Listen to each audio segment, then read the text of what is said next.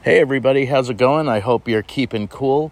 I'm recording this when it's 95 degrees out, and it's supposed to get to 99 degrees this weekend. It got 99, okay, you know how that goes. Anyways, this week, Katie and I talked to one of my old friends, not old, but old friends, Rachel Ellman O'Shea, who happens to be one of the most interesting people, interesting stories we've ever encountered. Rachel grew up in upstate New York just like I did, and then she moved to Singapore, and now she lives in Laos. In fact, when we were talking to her, recorded the session at around 9 p.m. Eastern time in the United States, and she was about 9 a.m. or something like that. You'll hear it in the podcast. What she does is her and her partner have a working farm with buffalo, and they milk buffalo. They create cheese and dairy from these buffalo milk. And I'm going to go on record and say I didn't even know buffalo could be milked. So that's a surprise for me. There is so much that she does with this farm in Laos. And, just the fact that she lives in Laos is, interesting enough. But the fact that she does this whole working farm and tries to include and give back to the community in Laos is amazing. I'll probably have to listen to this interview, a few times to understand exactly what she's doing, because there's so much going on with this one person, and I am just so inspired by her.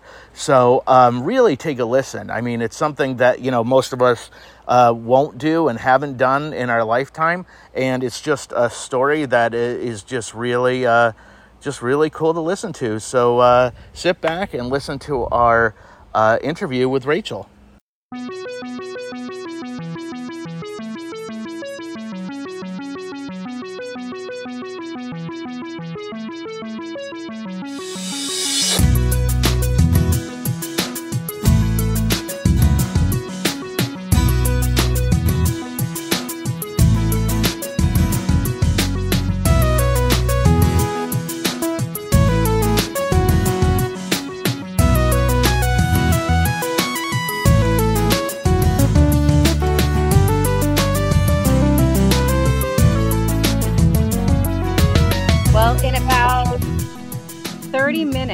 In about 30 minutes, you may see buffalo walking behind me. Oh my gosh, wow. Really? So tonight, we're recording, and so tonight we are joined by Rachel Ellman O'Shea, who I knew a long time ago in my youth group days. And remind me and Katie and our audience where you're calling in from. I'm calling in from Luang Prabang, Laos, which is in Southeast Asia. It's, for those who don't know, it's a tiny little country stuck in the middle of Cambodia, Thailand, Vietnam, Myanmar, and China. Oh my goodness. Wow. So my first question is, and something that I've always wanted to know, how did you go from downstate New York State to where you are now, to Kabunga Bunga? Midlife crisis. We, after university, I moved up to the Boston area. Yes, I remember that. Yeah. And so I was living there, and I met my ex-husband there, and we were just outside of Boston and hoping to move international with his work. And finally, they sent us to Singapore. And we were in Singapore for about 8 years.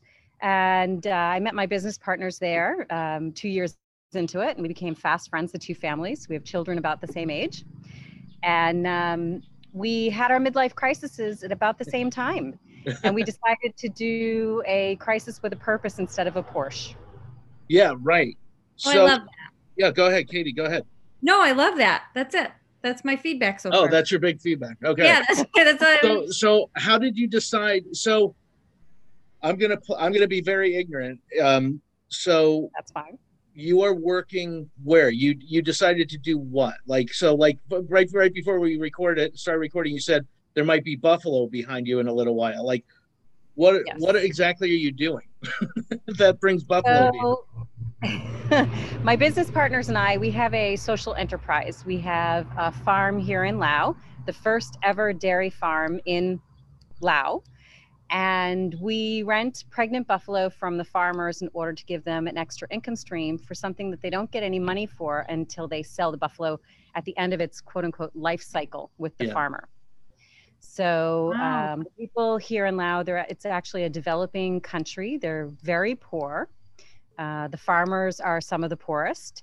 And we decided that because we were in search of cheese, that we would just make our own. And instead of owning the animals, we would rent them from the farmers so that we could help the community. Wow. So you created this farm. We created this farm. Wow. And what is it called?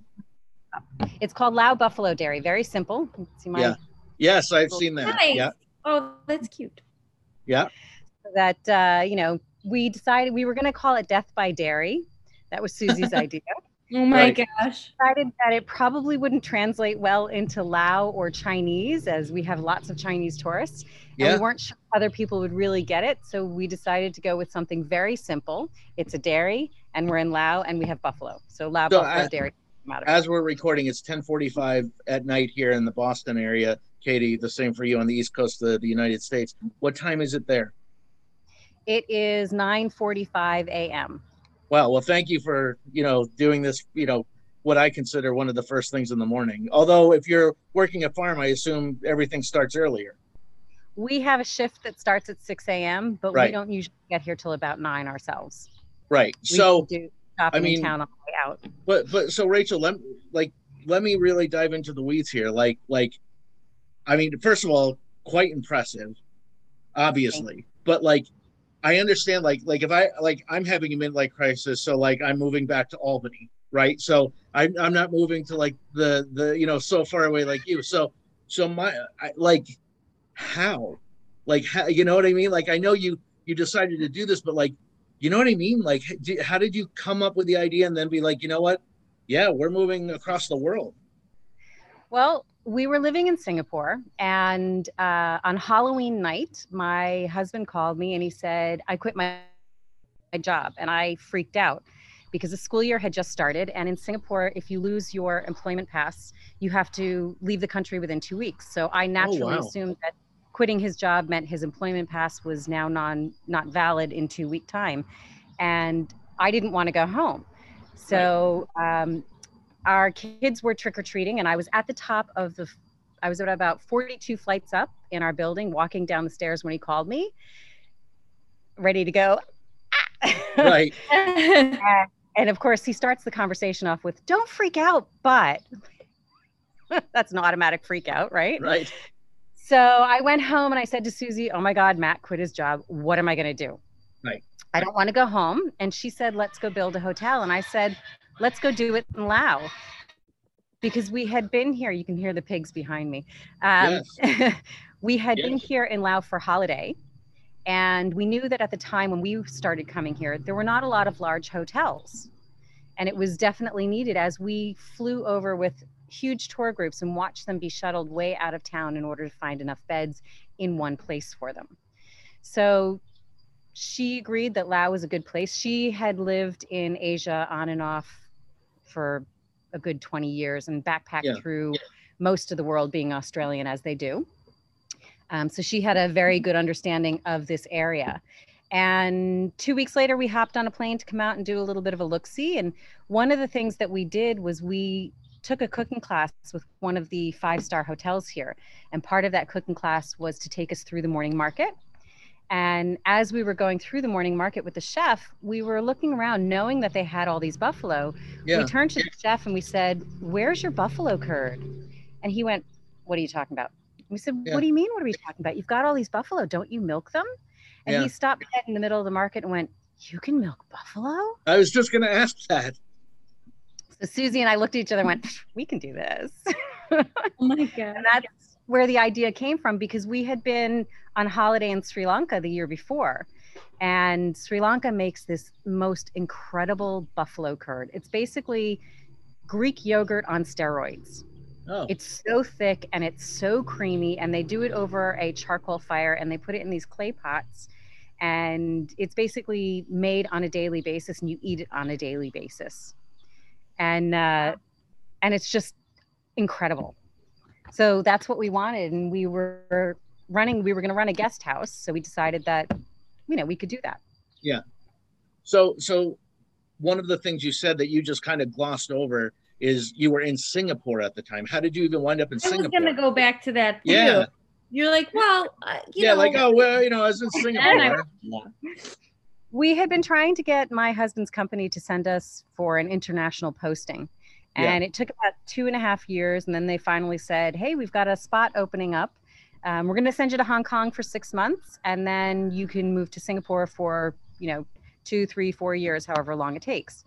So we said, hell yeah. And that summer, we went to, they sent us the whole family. My baby was 18 months old.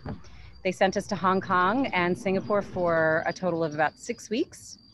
And we spent 10 days in Hong Kong. And after about day 3, I turned to my husband and I said, so if we come to Hong Kong first, I'll meet you when we get to Singapore. I hated it. Yeah. Oh, really?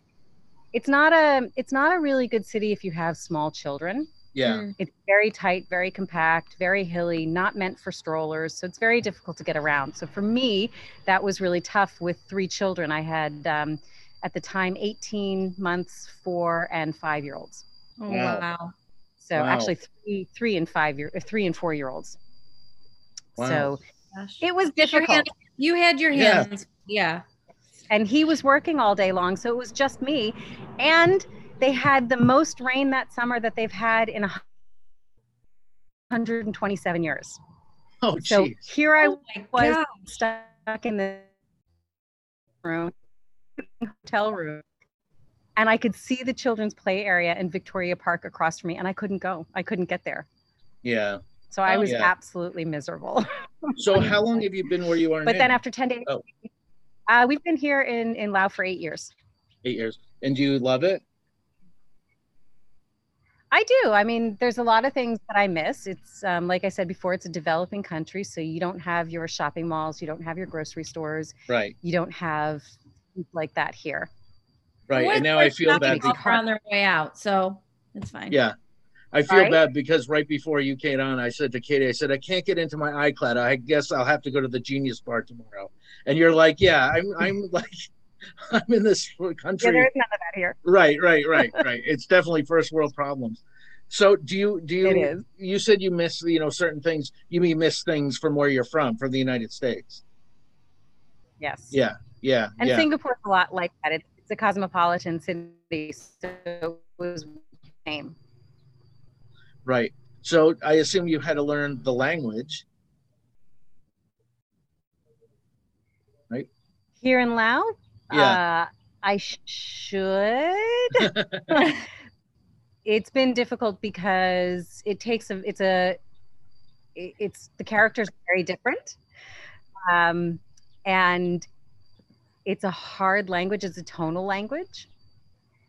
So you need a lot of time to learn it. And I've never had that time because when we first got here, we had the guest house and children, which takes up 2 full-time jobs. And then we started the farm on top of that. So we had 3 full-time jobs all at once. Wow. So finding time to go take classes, not easy. No. Have you picked up on any of it though? Like, are there certain things that you've, I'm sure, picked up, right? I know a little bit here and there, and I can understand some of what my team says to me. So, when they're yelling things at me in the kitchen and I can go, hold on, slow down, first of all. And second of all, no, you can't do that. Yeah. Right. I can understand some of it. Yeah. So what is it's a working farm, obviously, right?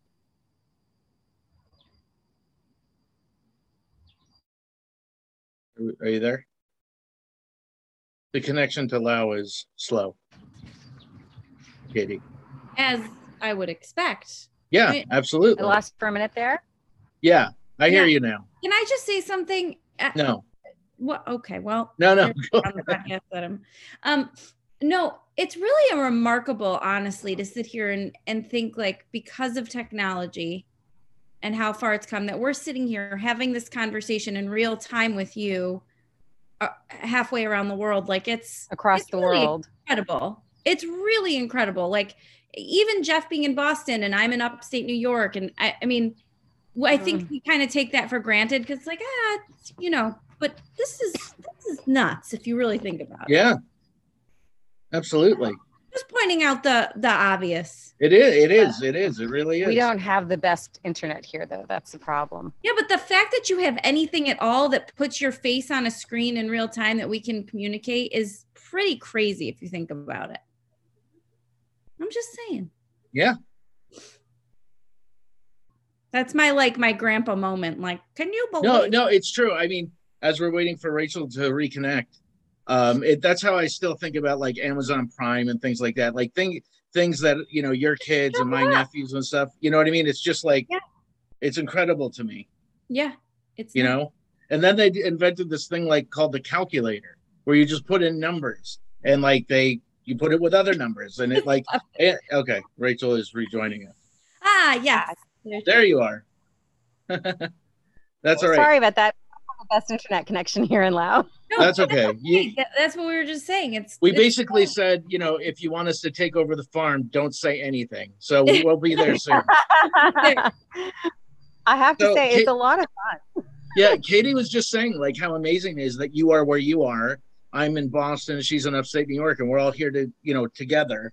And it's quite incredible. I have to say you're our first international interview. So like, I know. And this, and I don't even know like where to begin. I mean, personally, I know like, we grew up in the Jewish youth group type of thing.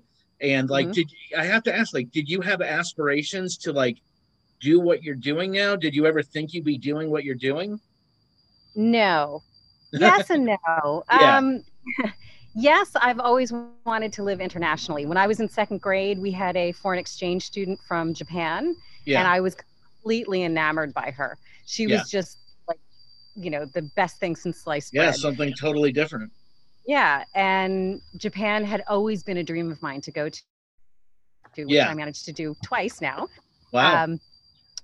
So I have always wanted to live internationally because I know it's a different world out there. Yeah.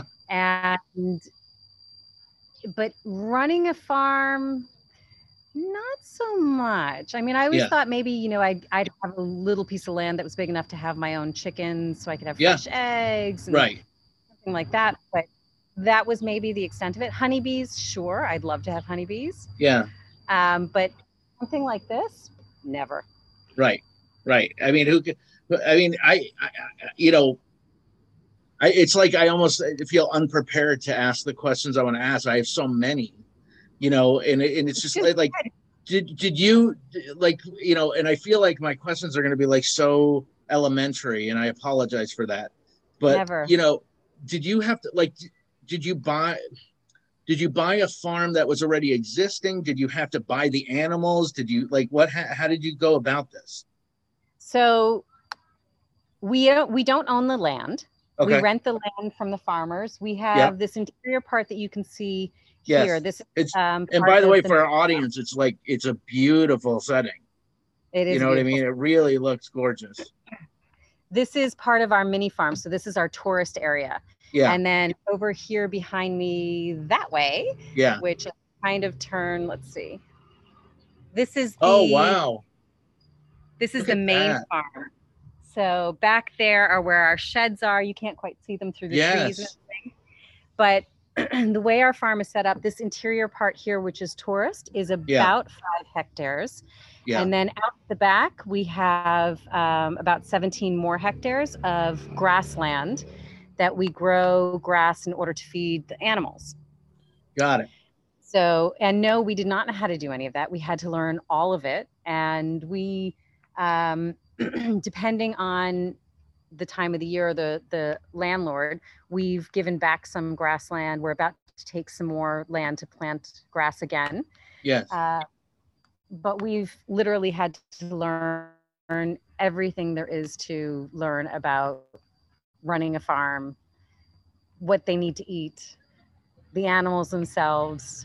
As I said, it's a developing country. So we do have an agricultural college and an agricultural university here, but their 4-year program is probably equivalent to maybe 1 year Yeah. of what we would learn in the US. Yes, I see. So the education level is actually very low. We've been lucky enough to have some wonderful international vets come and help train us and our team. Yeah. And bring us equipment and drugs and whatever it is we need to keep our animals happy and healthy. And we've had some really great volunteers come through. We had a couple of interns from Earth University early on. Earth University is in Costa Rica. Yeah. And we had 2 young gentlemen join us for 3.5 months the first time around. And they helped us with their teachers back in Costa Rica, based on what we could find here, develop an appropriate diet for the type of buffalo that we have. Got it. So now back to the question about the animals. Do we own them? Yes. The answer is yes and no. Yeah. We own a core section of the animals, but our premise is buffalo don't milk nearly as long as cows do. So if we own the buffalo, it kind of defeats the purpose more than half the year, because we can't then, we have to feed them, but we're not making anything off of them. Right. And because Understood. it's a poor country, we decided that we would rent the buffalo from the farmers. So Yeah. when we go out and we do pregnancy checks for the farmers and figure out how pregnant their buffalo are, and when they're about 8 months pregnant, they come to us. They spend 1 month in our quarantine where we test them for diseases, and then we vaccinate them because the farmers can't afford to do that. Yeah. We keep them in there for a month until they're decided to be clean and disease-free. And then they go into our sheds for about another month until they have their babies. Wow. And we take care of mom and baby the entire time. We have, like I said, we have a feeding regime that we do for them. And then, hello, Chubb. We have a visitor. This is Is Chubb. that a buffalo? Yes. It's a very tiny buffalo. It's a tiny buffalo. He thinks he's a rabbit more than a buffalo. Right. He likes to hang out with the rabbits. Wait, so Rachel, in a lot of ways, you've learned a lot of veterinarian skills. Yes. I wouldn't, yeah. There's a limit. Yeah. So do people, correct me if I'm wrong, but people come in and buy product from you? Is that correct? Yes. Yeah. As well as it like people like eat, like, is it, for lack of a better term, is it also like do you also like have a restaurant type of thing? I'm sitting in the cafe right now. So what we do is with the rental of the buffalo, when they start milking for us, we use the milk to make cheese and ice cream. And that's when we start paying the farmer the rental fee. So depending on how long his buffalo milks for is depending on how long he gets paid for. But we have an ice cream shop that's on the road, so people can just drive in and stop right on the road and grab ice cream. Or they can come in and sit in our cafe where I am, and we have an a la carte menu. It's all cheese-based. Everything has some sort of our product in it, whether it be cheese or milk. Yeah. We do sweet, we do savory. Yeah. And we also do tours around the farm. We do guided tours. Yeah. Yeah. And we have tour groups that come in. We also do booked lunches for them as well. I'm curious, like in the US, there's so many food allergies. And I mean, I have a child with severe food allergies, and she doesn't have a dairy allergy, but a lot of people do, or are lactose intolerant. And how does buffalo milk or buffalo milk products compare to a cow milk product? And that's a good question. People that maybe have a sensitivity. It is a good question, and it is actually something that we focus in on in parts of our tours, because buffalo milk and cow's milk are very different. Just to start with, cow's milk has about a 3% milk fat, whereas buffalo milk has between 8 and 9%. And it is higher in protein, higher in calcium, higher in a lot of the vitamins and minerals than cow's milk. But the biggest factor is it is about 94% of Asians are lactose intolerant, and about 9% 90% of the lactose intolerant people can have buffalo milk with no problems whatsoever. Because generally, a lot of those people who are told that they're lactose intolerant, it's actually not a lactose intolerance, it's a protein intolerance. And cow's milk has an A1 protein, whereas buffalo milk has an A2 protein, which is kinder to the human stomach. It's very similar to goat's milk in that respect. Okay. So Fascinating. when you make the, Sorry. you know, are you hands-on with like the cheese making, the yogurt, the ice cream, They're all my recipes. I had to make them all up because when we started this, we did a 6-week trial to make sure that we could get milk and, you know, we could make cheese. And I went scouring the internet trying to find buffalo cheese recipes, how to make cheese from buffalo milk. They don't exist because there are so few people out there who make it. Nobody shares the recipes. And I spent the majority of those 6 weeks crying because my recipes were failing. I was trying to make mozzarella and I was using a cow's milk recipe and I didn't really know why it wasn't working. I just knew that it wasn't and I had to keep adjusting it. And finally I emailed about 15 dairies worldwide and said, please help me. We're this tiny little place in the middle of nowhere. We're not competition for anyone out there. Right. We just want to help the local community and make cheese. Yeah. And one person emailed me back. That was it. It was a Really? lady from Shaw River Dairy in Australia and said, I can give you my recipe, but it's not going to work, which of course made me bawl my eyes out again. Right. Until I continued reading. And she said, the reason is the fat levels play with your ingredients and you have to accommodate those. So I went, okay, I can work with that. And I took her recipe and I tried it and she was right, it didn't work, but it got me much closer than the cow's milk recipe that I had been adjusting. And so I did a little more adjustments and finally we had a perfect mozzarella ball and our time was up. Our trial was over. We knew we could get milk and we knew we could make. And so we knew we could start this as a result. Wow. So, I mean. And through all of that, we've learned all about the milk. Wow. So do you also. Go ahead. Is it the same type of licensing to sell to the public as it is in the US or is it more, lackadaisical? It's very lackadaisical. Oh, thank you. We do go by. Is Australian. Say that again. You broke up for a second. We want to make sure that I said we do go by US standards and by Australian standards because my business partners are Australian and we want to be the highest quality.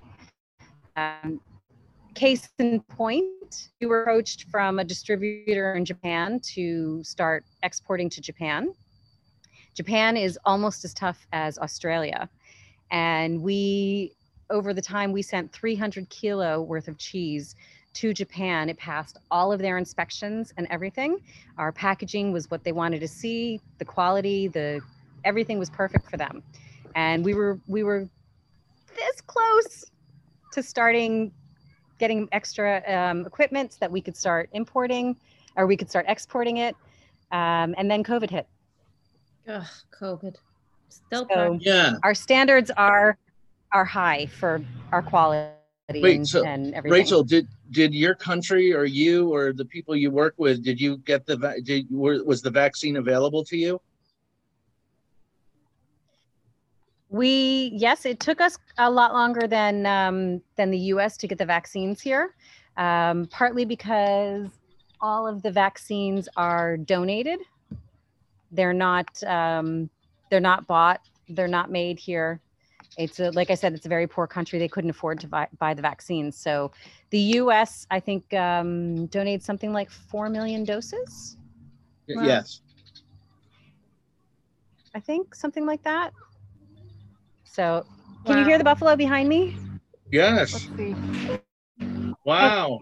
Can you see them back in the back there? Yeah, a little bit. A little bit, yeah. I don't know if you can see them back there. Yeah, Yes. I can a little. So yeah, I mean, for our listeners, obviously they can't see them, but I mean, the view is just what a beautiful, Yeah. beautiful Yeah. place. Yeah.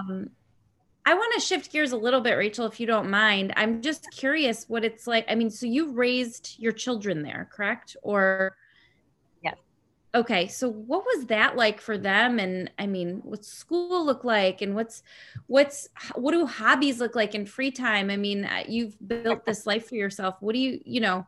I guess it's a multifold question, right? Like, what was it like raising your kids? What did school look like for them? And then what does your free time and like entertainment look like?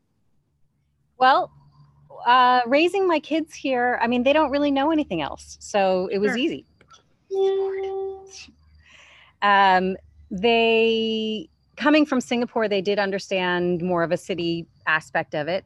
We had an absolutely fantastic international school in Singapore, the Singapore American School, which is where they went for, I mean, my oldest did a half year of kindergarten in Massachusetts, and that was it. The rest of their school has been outside Yeah. the US. But it was a fantastic international school. And then we came here to Laos. My oldest was here with us for 1 year only. The only school that was an option at that time, said it was international, but it really was not. The education was not. We had to hire teachers to continue on. The day actually ended at 1:30, and we had to hire teachers to continue on the day to actually teach our children what they needed to be learning. That was tough. But we heard noise 2 years in about a French school. And we went to have a look at that. And it was a tiny little school that had 8 children in it. They had been in service for about 2 years at that point. They knew that in order to grow, they were going to have to go international. So basically, the day the school year started, we said, we're coming. So figure it out. Yeah. Yeah. And they went from 8 children to 22 because we then pulled in a whole bunch of other kids with us. Sure. Yeah. That's awesome. And the school is obviously still in existence. My son will be the first graduating class of 3. Wow. There are 3 kids in his grade. Yeah. Yeah. And they do 95% of their day in French. Wow. Other 5% is split between English, Lao, and Mandarin. Wow. Oh, so your son can speak it? Yes. My children are fluent. They're fluent in French to their grade levels. They're missing some vocabulary because they came in later, but if you were to plop them down in France, you wouldn't know that they weren't French speaking. Sure. Wow. They have the proper accent, and even to the point where they make fun of nationally born French people who come visit us. They say that's not a French accent. Wow. Wow. That's really cool. So go ahead. I know I don't want to take up too much more of your time, but who would you say the 3 most influential people in your life have been? Oh, that's a hard one. I don't know. It's a constantly changing thing, I think, because, while we find influence at a young age, I think as we get older, we're influenced by more people. I mean, I would have to say my father was a teacher growing up while I was growing up. So I think he influenced a lot of what I wanted to do. I wanted to be a teacher. He wouldn't let me because he knew it was such a hard thing to do, and he wanted me to do something else. So I would have to say that he was probably one of my first influences. I have a cousin that I idolized when I was in my teens. Yeah. But I think as I got older, it changed. I mean, my business partner, Susie, the brains on that woman are just incredible. And I think she is a huge influence in the things I do and how I look at things now. Like sometimes I have to take a step back and stop and say, what would Susie do in this situation before I answer something or before I do something? And Yeah. it's definitely not what I would have done 10 years ago. Yeah, right. It's impressive. And then before we wrap up, of course, we ask everybody, what do you hope to be remembered for someday? Well, I'm writing a book about this whole thing, so I hope I would read that. Well, when it's done, I'll let you know. I'm about 70,000 words in, and I'm only in 2016, so who knows how long it's going to be. I would hope that we would be remembered for the things that we did for Lao, the way that we came in and helped them change the way they look at just animals. And we've shown them more humane ways to raise their animals, and we've shown them ways that they can use their resources that they have. Like, for example, the buffalo. They didn't know they could milk them. We've gone into villages where there's a very high malnutrition level and taught them about their own buffalo and how they can milk their buffalo and use that milk to increase the levels of the nutrition for their children and their whole family. Amazing. So I would hope that we would be remembered for the good things that we did here in trying to increase the population. Well, thank you so much for joining us tonight. It's been, or this morning, I should say. Yeah, this morning.